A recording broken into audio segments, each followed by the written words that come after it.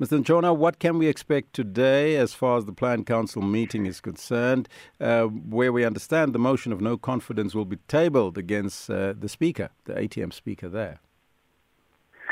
From the information and reports that we have received in council and also the conversations we've had with the Speaker, the Speaker is clear on a matter of the mistakes that have been made by the Democratic Alliance in the past, their recent win, cannot be reasons enough for us to be subjected, or the council to be subjected to a rolling attacks on the Speaker, because they've deemed it fit that they want power against all odds.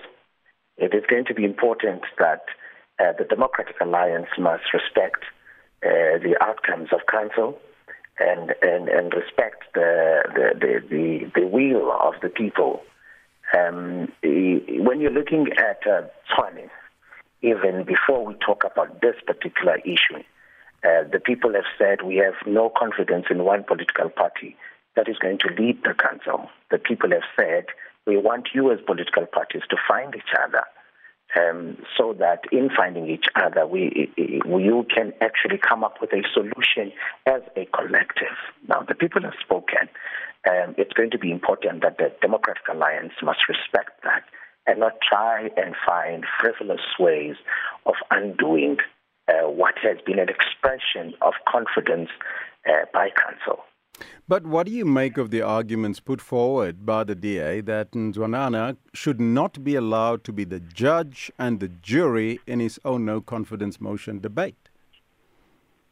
You know, this is not the first time we have heard something of this nature, where the other time they blamed him for people who were coming from different political parties who were deployed in council, and they said it is the fault of the Speaker, whereas the disqualification of those members was not on the Speaker.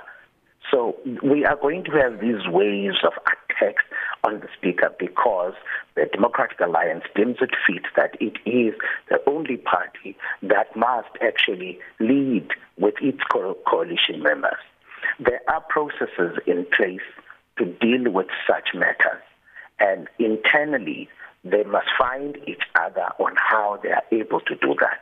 There is no way that there is no way that you're going to have a scenario and a situation where an individual, remember that the African Transformation Movement is only entrusted with the role, but the African Transformation Movement does not make the decisions.